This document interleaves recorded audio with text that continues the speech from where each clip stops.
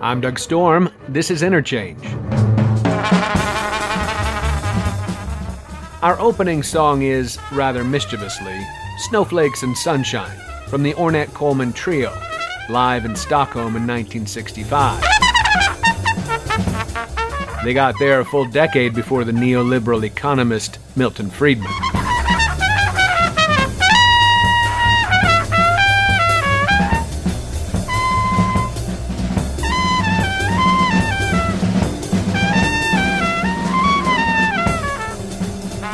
Last week's show with Rob Larson on the intellectual opportunism of libertarians who sing holy praise to capitalism pointed out the ways in which actually existing capitalism keeps most of us in chains, and that those who hold the keys must employ relentless propaganda against our becoming aware of this illusion of freedom. The propagandist extraordinaire was Milton Friedman, Nobel Prize winner in economics in 1976, and the Reagan-era rhetorical pit bull who promoted deregulation, anti-union policies like the so-called right-to-work laws, and school vouchers, which are, incidentally, also aimed at destroying labor unions. In the name of freedom, Friedman supported business hegemony over citizens. If government was the problem, business was the solution. And it's to this solution, which is actually just another problem for the workers of the world, that we'll turn for this Christmas Day show. It turns out we'd already exposed the lies of neoliberals and libertarians back at the very beginning of the year. So as we say goodbye to 2018, we return to what I think is an especially good dissection of the idea of freedom as it pertains to labor in America. In her book, Private Government, Elizabeth Anderson, professor of philosophy and women's studies at the University of Michigan, details what can be called a legitimate idea of freedom in the United States, the yeoman farmer with a plot of land, set to oppose the monopoly of state power, which was essentially monarchical power, including church power. This included the egalitarian notion of individual social dignity. No one should lord it over any other person.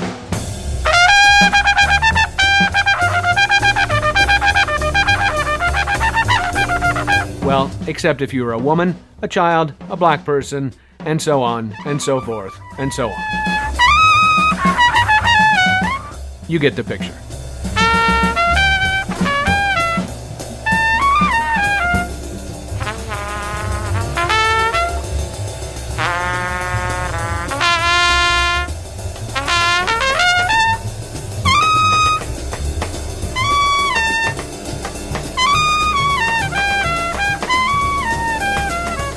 This idea, no matter how marginally plausible, was immediately made ridiculous by the Industrial Revolution and capital-intensive production.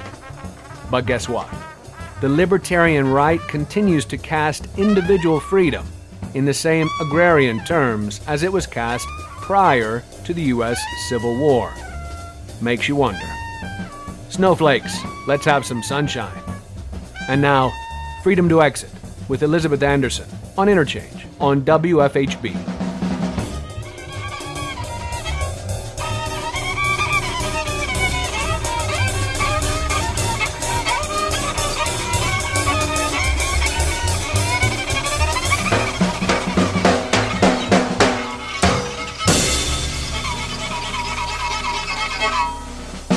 If you actually look at the history of egalitarian social movements and egalitarian concerns, it's fundamentally about egalitarian social relationships, about our being able to meet our fellows on terms of equality rather than on terms of domination and subordination, or honor and stigma and honor and dishonor, and to set up social institutions that recognize that everyone has equal standing before those organizations, in the sense that their interests count.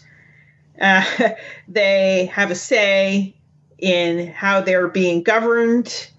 So this is all about how we interact with each other, about our social relationships, and not just about, say, how much money I have compared to how much money you have, or whatever other good we might be talking about. Sure.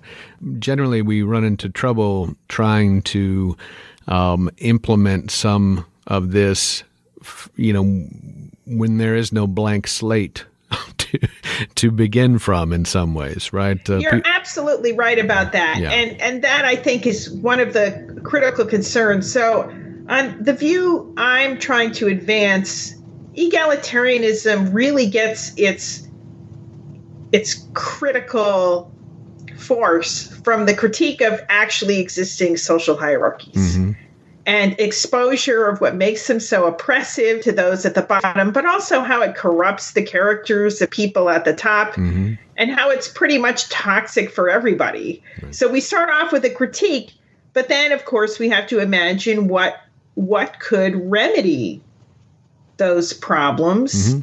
And so we need a pretty rich conception of an ideal of a society of equals and how such a society could manage to solve various problems that need to be solved, such as the problem of production, problems of dealing with things like pollution.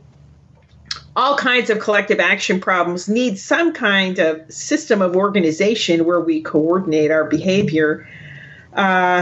And the idea is that egalitarianism is constantly reworking ideals of a society of equals. So it's not a fixed picture that you can define in advance that will be true for all time.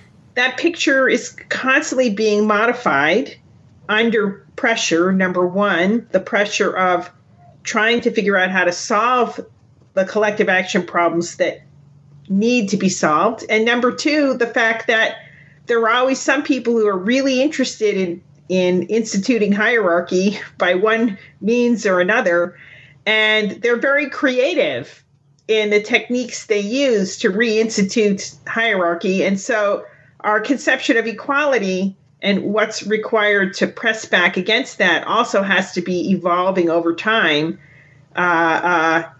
in order to stop newly invented techniques for instituting hierarchy. One of the things in which I think that we struggle with here is the capacity for the technologies we have now to move forward with activities that structure us without anyone's particular knowledge of those structures and knowledge of who's doing the structuring. That's one of the issues that we run into, is that our particular economic environments move forward so quickly that life happens around us much further, much quicker than you or I can study it and talk about it and propose it. Already there are 7,000 other things being advanced. Yes, I think that's right. The pace of technological change and the fact that so much of this change isn't transparent to those of us who inevitably use our technology, that's a big challenge for us.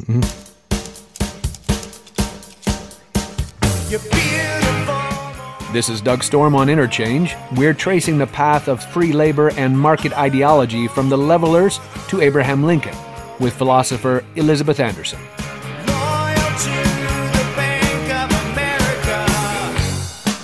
Let's walk through the book, though. Let's try to get some of the specifics you deal with in the Tanner lectures. You start out with the idea, and you've been talking about it now with the egalitarianism, but talking about it as applicable to markets. And your first chapter, your first lecture, is that markets were originally an aspect of left ideology or left politics. I trace some of the origins of free market thinking, or what we might call today libertarian thinking, back to the 17th century in England, to a now famous revolutionary group known as the Levelers. So they were Republicans in the small r sense. They wanted to get rid of the monarchy. They wanted to get rid of the aristocracy. And have equal rights for all citizens, at least the male citizens. We continue to have a lot of caveats with at least the males, at least the white men, et cetera, et cetera. Yes, and that is very characteristic of the history of egalitarianism, is that it starts off with a conception of who the equals are, which is not perfectly universal. Right. And then, though they articulate arguments in universalist terms, which then can be appropriated by the excluded groups and say, well, we should be involved too. We're part of the equals, even by your own arguments. And that's typically how the circles of concern get expanded within egalitarian thought. And the levelers, just by their name alone, make sense, right? They want to level the playing field in a sense. Correct, yes. And so one of their major points of objection was that on their view, inequality was held up by state-granted monopolies. So you had the aristocracy, which had a lock on virtually all of the land of England. There was only a few hundred aristocratic families that owned almost all the land, and the laws of inheritance barred the breakup and sale of the great estates. So people were shut out of the capacity to set up their own farms. At the same time, you had state-granted monopolies given to the guilds, which were run by the big craftspeople, and they were oppressively regulating the terms on which the smaller craftsmen were able to produce and sell their goods. So they were completely under the thumb of the large manufacturers.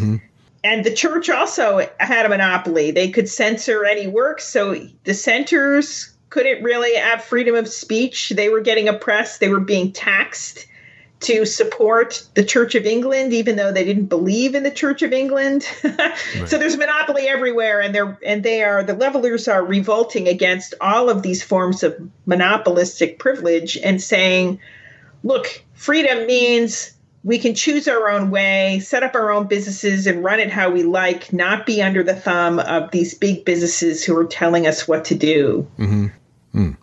So the levelers are a point of reference. We're roughly 350 years on, but this is your example, the levelers. And why start with a group that's in many respects ancient history and certainly foreign to probably anyone except I would say an elite group of knowledgeable people who might understand who the levelers were? Why start with the levelers?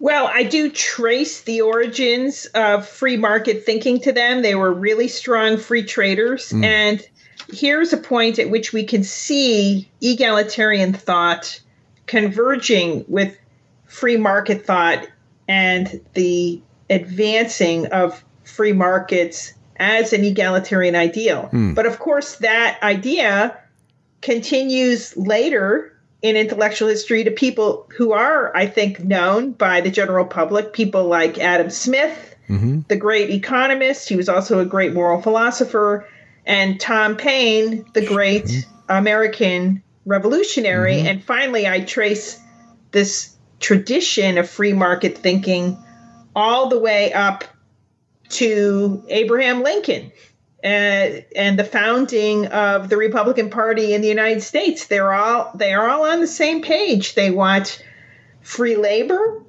they want free markets, and they think that free, open, competitive markets in a free labor regime will result in a society of equals. And their thinking is that the only thing that allows massive accumulations of property and capital, whereby the wealthy then get to dominate everyone else, they think that what props up that system is state-granted monopolies of one sort or other kinds of oppressive laws, such as laws supporting chattel slavery and other forms of involuntary servitude like indentured servants and debt peonage. They oppose all of that. They think that free labor and free markets, the abolition of monopoly, will lead to a system in which the most efficient producer will be the individual sole proprietor who works his own capital, whether that's land or whether that's a little craft shop.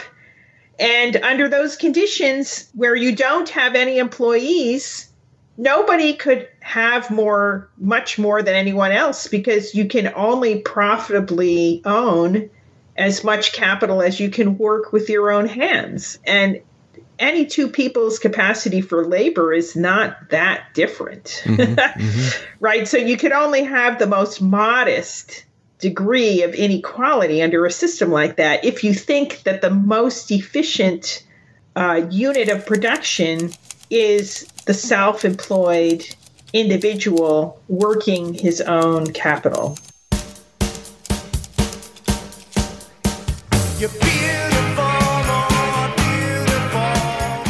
It's time for a break. This is Exhuming McCarthy by R.E.M. More with Elizabeth Anderson on the path from egalitarianism in the marketplace to the chains of wage labor when Interchange returns on WFHB.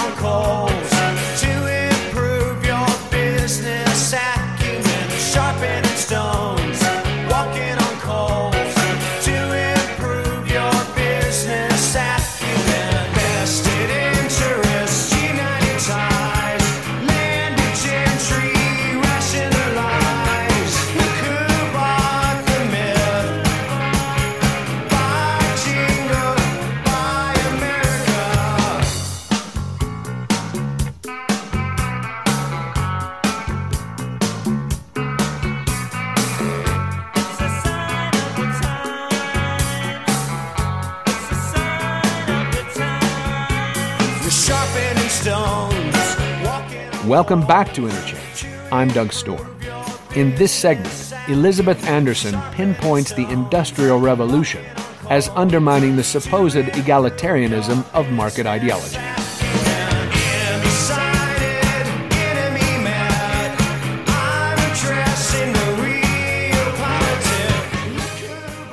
When Adam Smith is writing, is there no Wedgwood yet? Are there no factories yet? I know that the PIN argument, there's a factory of 10 employees. So somebody's in charge. There are hierarchies. There are people who own more capital than others, and there's what seems like an idealization of this thing you're talking about, free labor and free markets. Yes.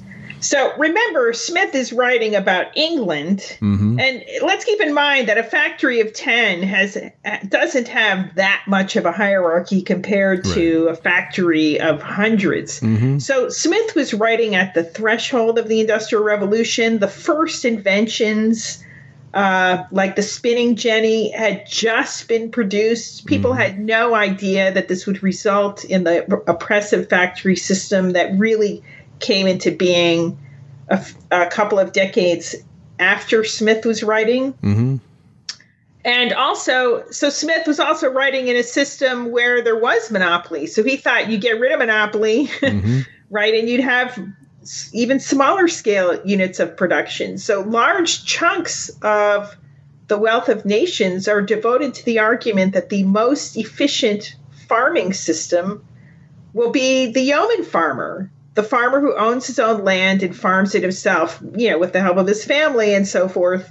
Maybe you'd have a farmhand every so often, but it would be a temporary and transient arrangement, because eventually that farmhand would earn enough money, save enough money to buy his own plot, if only you had a free market in land. And the empirical evidence for this was actually found in America. So one thing to keep in mind is that if you look overall in the world economy, back around 1776, 95% of the global labor force was unfree. They're either slaves or indentured servants or, debt peons. They're under some unfree labor regime. except for America. Now, America, of course, did have slaves, but if you looked at the free population, you had unprecedentedly high rates of individual self-employment. And it was genuinely true for a typical free white man in America at the time that wage labor was only a temporary condition back in Smith's day, back at the time of the American Revolution. And they would very, very rapidly move from wage labor to owning their own farm. Mm-hmm. And Smith looked over to America and he thought, yes, that's due to free markets. You have free markets in land. There's no monopolies.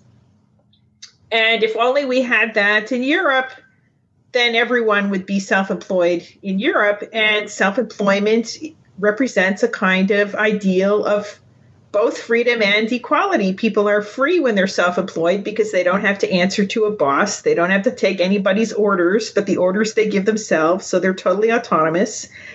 And they're also equal because you can only own enough capital as you can profitably work with your own hands.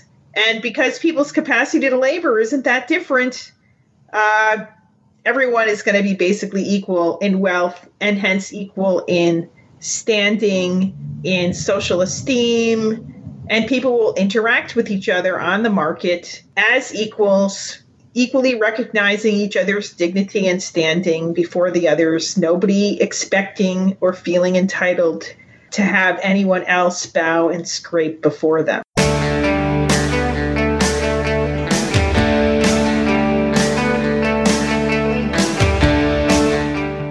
This is Doug Storm on Interchange.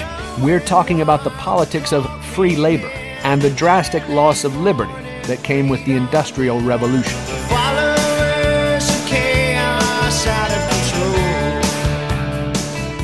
Well, these are hard concepts, right? Because as you talk, it's not easy for me to imagine the realities of dignity and standing in 18th century America, or yeoman farmers and their lives, or women and children on yeoman farms, or, as you say, it's enslaved people who are propping up all of the economy for the Western world at the time as well.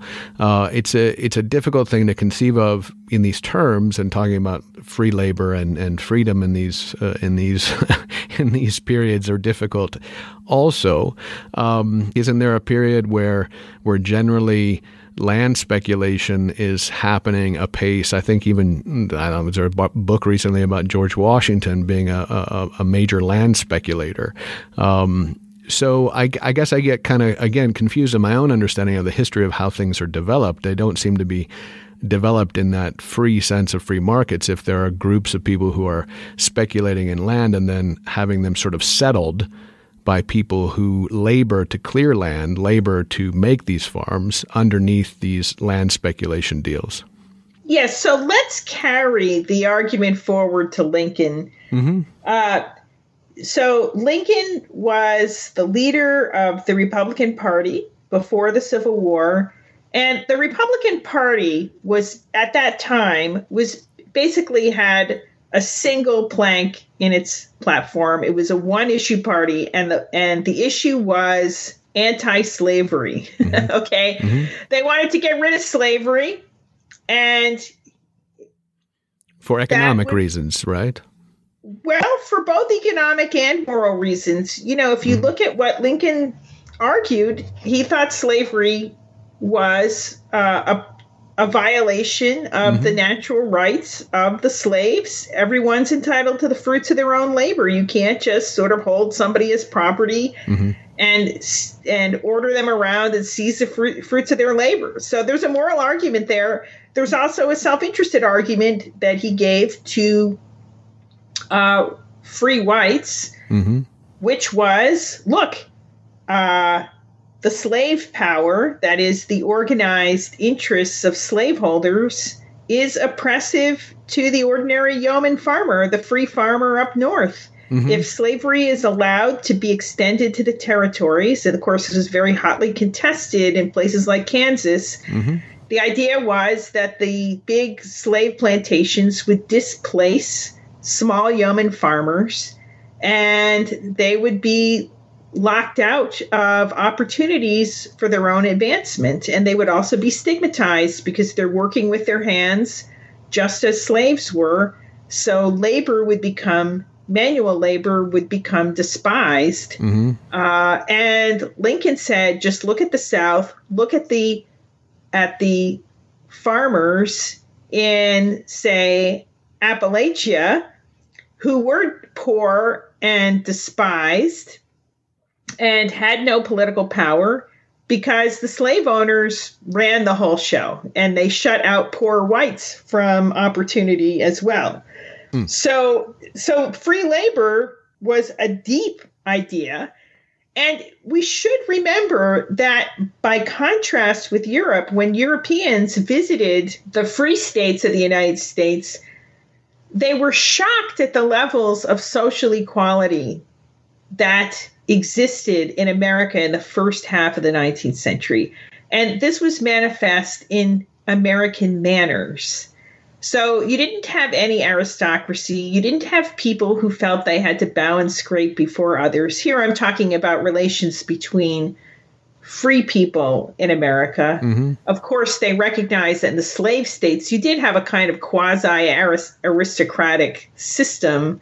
Even though there were no titles of nobility, the slave owners, the large slave owners, definitely acted like they were a superior class.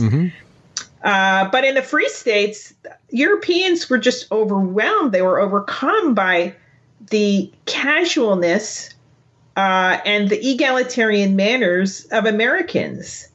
And even to this day, Americans are a much more casual society than in most of Europe, and that's a carryover from an earlier relative egalitarianism that is relative to what was characteristic of Europe. It's interesting to think about it in terms of, as you say, I think Lincoln as a political or a particular idea of labor being characterized as lower class at that point as well, or a slave class of laborer. I assume we can still see this. I don't know how this fared as an idea, because it seems to me that's still a class issue in this particular society, that labor is still conceived of in those terms. Obviously, our politics continues to do it, but it's I guess part of the difficulty within this book itself, or within this argument, is that you're attempting to argue that markets, at least on some level, offered an opportunity for leveling at least a particular class, a particular person, a particular way in which some people were offered more equality or more opportunity. And this had to do with markets. That's the general tenor of that first lecture, right? Yes. Now, of course, these had to be competitive markets, and it was all founded on the hypothesis that the most efficient producer would be the self-employed individual who owns just enough capital that he could operate just with the labor of his own hands and perhaps that of his family.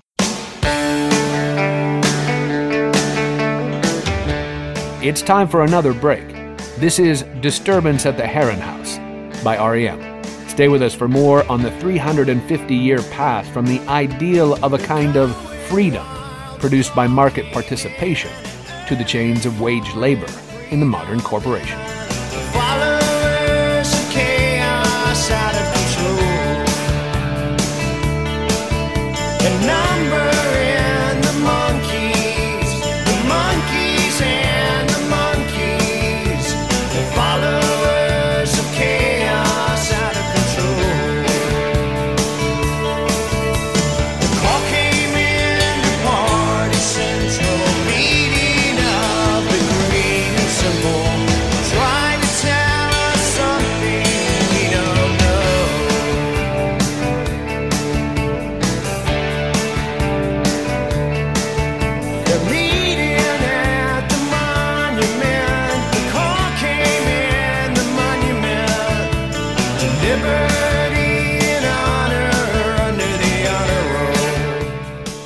Welcome back. I'm Doug Storm on Interchange. Our guest by Skype is Elizabeth Anderson. We're talking about her new book, Private Government, and by that she means the company or organization that employs you and possibly limits your bathroom breaks during the day or denies them entirely. Libertarians continue to insist you have complete liberty in the workplace, the liberty to quit and go hang. Try to tell us something we don't know.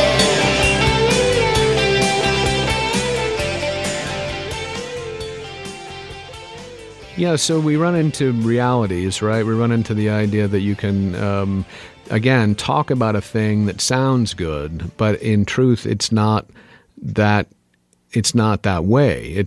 So how do you apply this idea to the city? You know, how does Lincoln's idea apply? How do markets that are, I guess, based on the idea that you can go out and be free on land in a way that you can sustain yourself, right? This is subsistence life. This isn't anything else.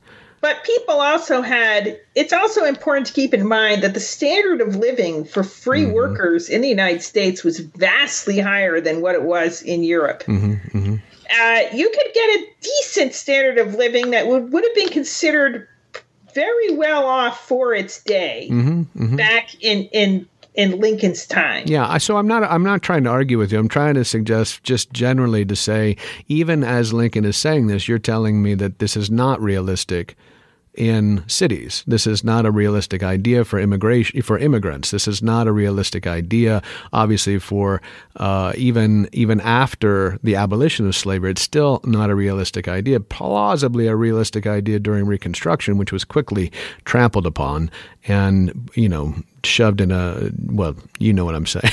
Yes. So, these things still seem like idealizations of your freedom to subsist.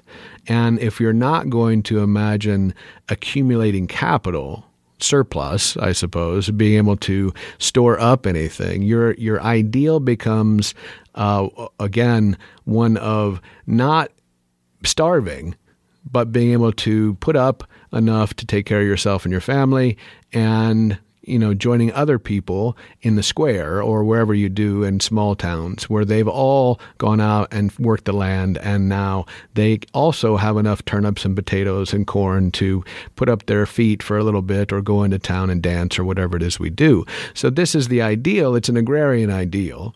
Yes. But it's still an idealization. Yes. And it never perhaps was a realization for most people. But the ideas are what you're talking about, and you talk about this in your book as well. So if we move to the point you make about the industrial revolution kind of amping up all of life, moving very quickly from the agrarian ideal into industrial processes and how that immediately changed everything. Yes. You then have to realize that market ideal, that egalitarian idea of opportunity in labor has vastly changed. Absolutely. And what I say is that the critical thing that changed with the Industrial Revolution was economies of scale. So you have massive new technologies, the spinning jenny, ironworking, railroads, and so forth. All of these things require massive amounts of capital that had to be worked with many hands. And at that point, with huge concentrations of capital, free markets and competition is not going to lead to a situation in which the most efficient producer is the self-employed individual. It's going to be a big factory owner who outcompetes everyone else. And that factory owner is going to have huge concentrations of capital that need a lot of hands to work it. And so that factory owner is going to have a lot of wage workers to work that capital since he can't work it all by himself.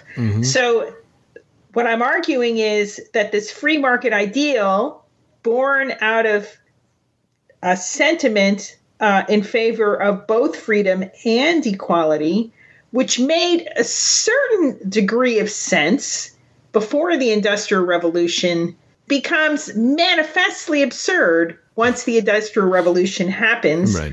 But here in America, all of that libertarian rhetoric, which was created by people like Smith and Paine and Lincoln, continued on, oblivious to the economic reality that the vision of freedom and equality that people were appealing to then was destroyed by the Industrial Revolution. Mm-hmm. And the result of this is that contemporary libertarians continue to talk and offer the same kinds of promises of freedom and equality that the competitive free market would supposedly deliver.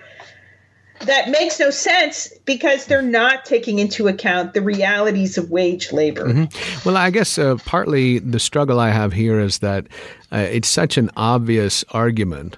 I mean, I guess to those who agree with you, right? Yeah. It's such, and that I don't, like I have trouble not thinking everyone arguing otherwise is disingenuous.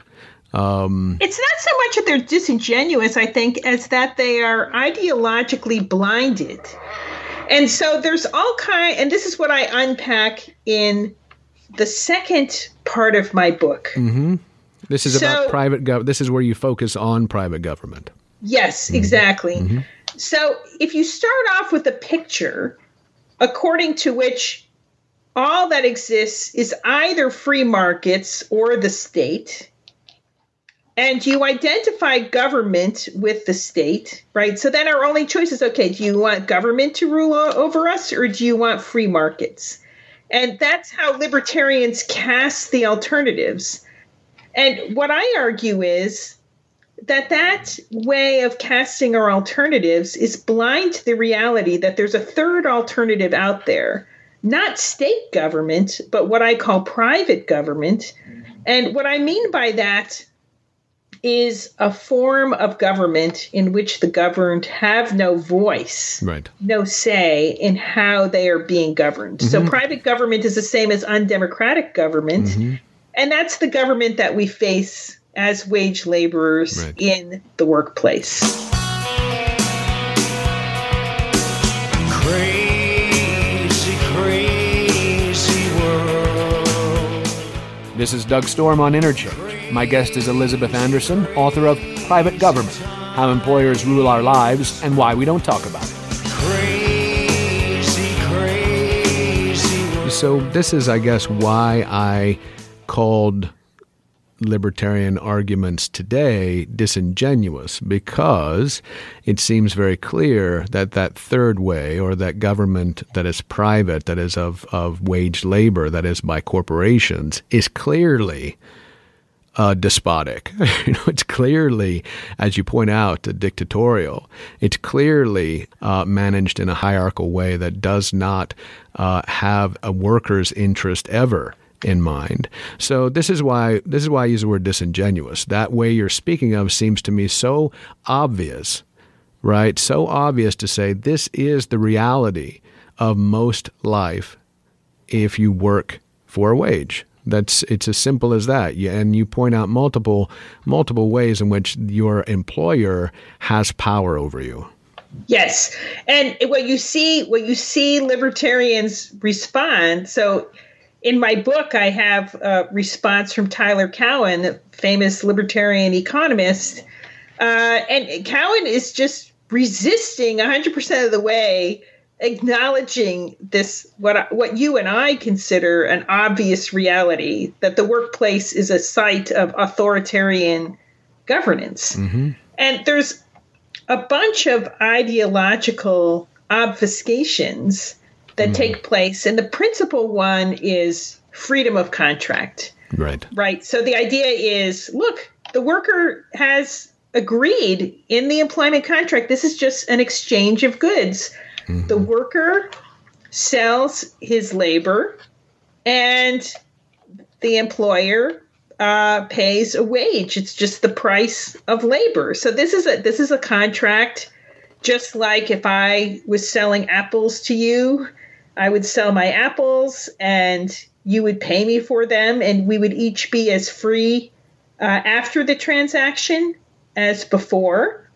It's an attempt to assimilate the labor relation, the wage labor relation, to a relation between free and independent contractors who are as free after the transaction as before. And the reason why that doesn't work, of course, is that you can't sell your labor to another person and walk away. You are attached to your labor. So if the other person owns it or is renting it, so to speak, in the wage labor condition, you come under their authority.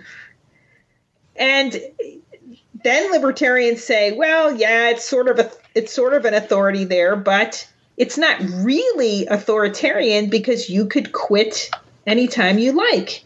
And it is true that legally speaking, workers are free to quit if they don't like the orders that the employer is giving them. But it doesn't really mean that they are free, because what are their options? For the vast majority of workers, their only option is to accept the authority of another dictator in a different workplace. Right. It's a pretty, it's one of those things that has operated so wonderfully at that level of propaganda in some sense, where you even have country songs like "Take This Job and Shove It," where you imagine your agency. But once you shove that job, you still have to make money. You do not get to subsist on your farm or go to your garden plot where you have enough to then live off in your life. And you're not going to be able to buy gas for your truck or anything else like that. So they're just ridiculous claims. So what the typical libertarian does at this stage is say, well, what do you want? Communism? But look at how awful Stalin was and Mao. Right. We have alternatives to Stalin and Mao as well. Sure. And what I argue is that the most important thing we have to work on is, given that we do have these huge economies of scale, which are the foundation of the great prosperity that advanced economies can produce, workers need a voice in these giant corporations so that their interests are taken into account. Crazy, crazy world. It's time for our final break. This is Fireplace, again off of REM's 1987 album, Document. When Interchange returns, Elizabeth Anderson will tell us how the U.S. workplace is like a communist dictatorship. Stay with us. Crazy, crazy times. Hang up your chairs to better sleep. Clear the floor to dance. Shake the rug into the fireplace.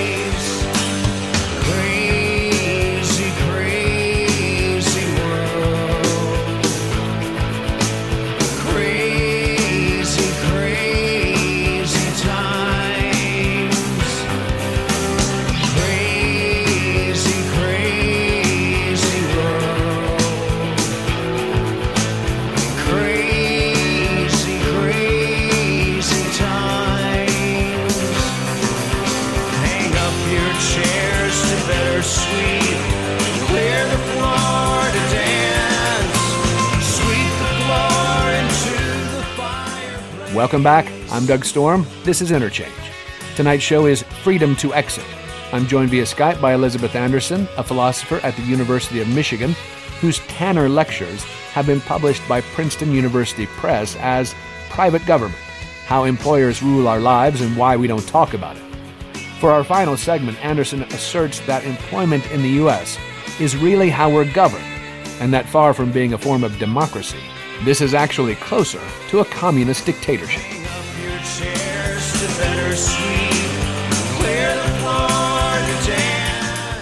We don't know how to practice politics anymore. I would suggest that this workplace scenario that you're we're discussing here is a way in which we forget to be political or are unable to be political or not trained to be political because we live within that dictatorial relationship. You cannot be political at the workplace. And, that's the idea behind unions as well, as a way to become political within the workplace environment, I suppose. This is further interesting. We had a conversation just last week on the political prisoner, and one of the ways in which the political prisoner has to make a life that matters is to continue to be political within the prison. Yes. And this is kind of the same situation where we're suggesting, or you're suggesting, and I'm agreeing wholeheartedly with you, that the workplace is not too dissimilar from that prison situation where you are entirely given over to it. It's become one of those total institutions. Yes. And in fact, if you look historically at the invention of the factory and the whole concept of factory management, you can trace it back to Bentham's Panopticon, his famous model prison, where everyone would be under constant and total surveillance and consequently be subject to a form of discipline from the fact that they knew that they were being constantly monitored and could be sanctioned for any violation of rules. So Bentham actually wrote a famous or perhaps notorious work, not only extolling this as a model for prisons, but extolling this prison ideal of a total institution to workhouses for the poor, ordinary factories, hospitals, schools, orphanages. Right. He thought this is a great model for organizing human activity because he thought it would be totally efficient. Well, not only that, but it would be moral. Yes, because everyone would be right. They would be cooperating under a supposedly benevolent government. Yeah, unfortunately, under duress, under stress and duress. Yeah. So it seems to me, again, that we come up against this truth or these sort of historical, again, what I think are obvious situations. And even if you imagine Bentham having, and you read any number of things about Bentham as being a good-hearted person or to be, having good intentions, right? We can imagine this to be true, I guess, but you cannot look at it without reeling back in horror, at the same time recognizing that has come to fruition. I wouldn't say that Bentham's Panopticon is completely accurate. We're pretty close at this point. In some industries, it is pretty close. I would say that there is variation in how awful workplaces are. Some of them are definitely on the totalitarian end of things, but not all of them. I think University of Michigan is not so bad. Well, you're in one of the few places. This is also an interesting aspect of life now, right? We've had other people on basically to talk about this sort of strength of university economies. Like there are towns in America who are not failing because they have universities in them. The university is an economic institution that has done pretty well, but it's one of the only ones. Well, there are others. You got high tech. You have the healthcare system, which has its ups and downs, but there's actually quite a lot of fulfilling work that you can find in healthcare, as well as an awful lot of scamming. I'd worry to talk about healthcare in terms of markets, in terms of trying to decide what things should or shouldn't be commodities. I mean, labor is not a commodity, yet it's talked about as if it is. If I'm going to sell a thing, it's a commodity I'm selling. If I have to sell my labor, it means I'm selling myself. These are all problematic things. If I'm going to have to sell health, or buy health, basically, these become difficult things as well. Markets don't seem to be designed to do very many things in a way that you would say it does sustain human flourishing. You could say they are good things for particular items that can be commodified or called commodities that we'd all agree on. this apple, as you say before, this thing we make may be a commodity, but at the same time, my life, my health, my ability to get up in the morning and put my hands to a plow, these things are not commodities. And that's, to me, it seems to me, one of the singular confusions, intentional in some ways, I would guess, a singular problem for trying to understand how markets might actually be useful. Yes. So I think markets are very useful for lots and lots of things, but you are quite right that there are some core areas where just leaving things up to the market doesn't work very well. And certainly with respect to labor, that's true. And also, I think we've done enough experimenting with markets in healthcare to really start wondering at least whether the attempt to make healthcare something that's just a commodity is worth all of the horrible costs involved.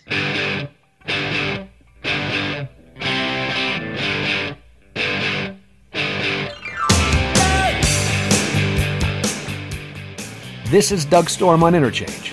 Philosopher Elizabeth Anderson shows us that the workplace in the U.S. is equivalent to a communist dictatorship. There's something going on that's not quite right. Well, part of the suggestion here, too, is that the state can be doing other things than propping up these particular market arguments, that the state does not need to be in bed with the corporation. When you talked earlier about trying to understand government, and this is a big part of the book as well, to understand what being governed is, there's more to it than the state. And you have to understand the best way to imagine being a community that understands it needs governance or being governed in some ways, and being able as a community to decide on how to be governed and have a voice in that government. And absolutely, that's a big part. Yes, so I want to stress that one of the biggest targets of my book is this constant refrain in American politics, largely inspired by libertarian free market thinkers, that our fundamental political choice is between giving decisions over to the government, meaning the state, or to the free market, which is supposedly free. And what I'm arguing is a lot of decisions are not something that so-called free markets are able to decide, because they require a tighter form of organization and coordination of human activity. They're decided by government one way or another, whether they're the private dictatorial governments of the firm or the democratic government of state, local, and federal government. And so deep down, most of our political choices are not between free markets and government, but rather between democratic government and dictatorial government. One of the things that I'd like to I think end on is the difficult understanding of institutional creation or institutions as society builders, in the terms of sort of going against liberalism as a way in which you have to recognize you're not a single individual ever. You and your thoughts are products of your experience and your context, your life, the life you're living, and the institutions are what form most of us. And institution is a big word, but that means most of the things that we operate within: school, work, church, you name it. It's institutional, and these shape us. These form who we are. And if we live in a world in which work is a dictatorship, then we are people that are created to believe in the dictatorship. Yes, I do think that that's a major problem. And I want to point out a really important fact about why that's such a problem for Americans. And that is that it has to do with the history of labor movements in the United States. Uniquely, among the rich countries of the world that industrialized first, violence against people involved in the labor movement was extremely high in the United States. Massive resistance by corporations to the labor movement and labor unions has always been a central defining feature of American labor politics. Yes. Whereas in Europe, the labor movement was far more successful. And to understand that, you have to see that even though rates of labor unionization are not necessarily all that high in places like France and Germany and other peer countries, the power of the unions in those countries cannot be measured just by the percentage of people who are members of labor unions, because those labor unions get to negotiate wage contracts and benefit contracts for people who aren't union members. And a lot of labor negotiations are industry-wide, whereas in America, they're firm by firm, shop by shop. Mm-hmm. And that fragmentation of the American labor union movement and its small numbers and their lack of power has also, and of course, their radical decline over time. At the peak of labor unionization in the United States, only about a third of American workers were represented by a union. Mm-hmm. Now, in the private sector in the United States, it's less than 7% are unionized. So there's one of the most important contributions that labor unions have made, both in Europe and in the United States, was to keep up the consciousness of workers and make them aware of these issues collectively and give them a collective voice to articulate complaints, which they can do without fear if they're backed up by a union, but which is they can't really do freely if they're not, because the moment they pipe up and say anything, they're fired. Right. So we see, for instance, in the United States, 70% of employees who complain about sexual harassment at work face retaliation. Okay. Mm-hmm. Everybody knows this, which is why they all shut up about it. Mm-hmm. So workers suffer massive abuse, but a lot of them are keeping quiet about it because it's dangerous to speak out. It's just like a totalitarian regime.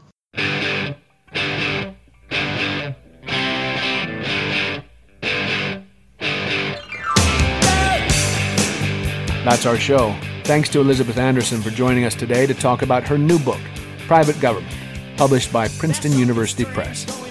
We'll close with Strange, a last selection from R.E.M's document, released in 1987. I'm Doug Storm. Thanks for listening. I produce Interchange. Rob Schoon is assistant producer, and Bryce Martin is our studio engineer. Executive producer is Wes Martin.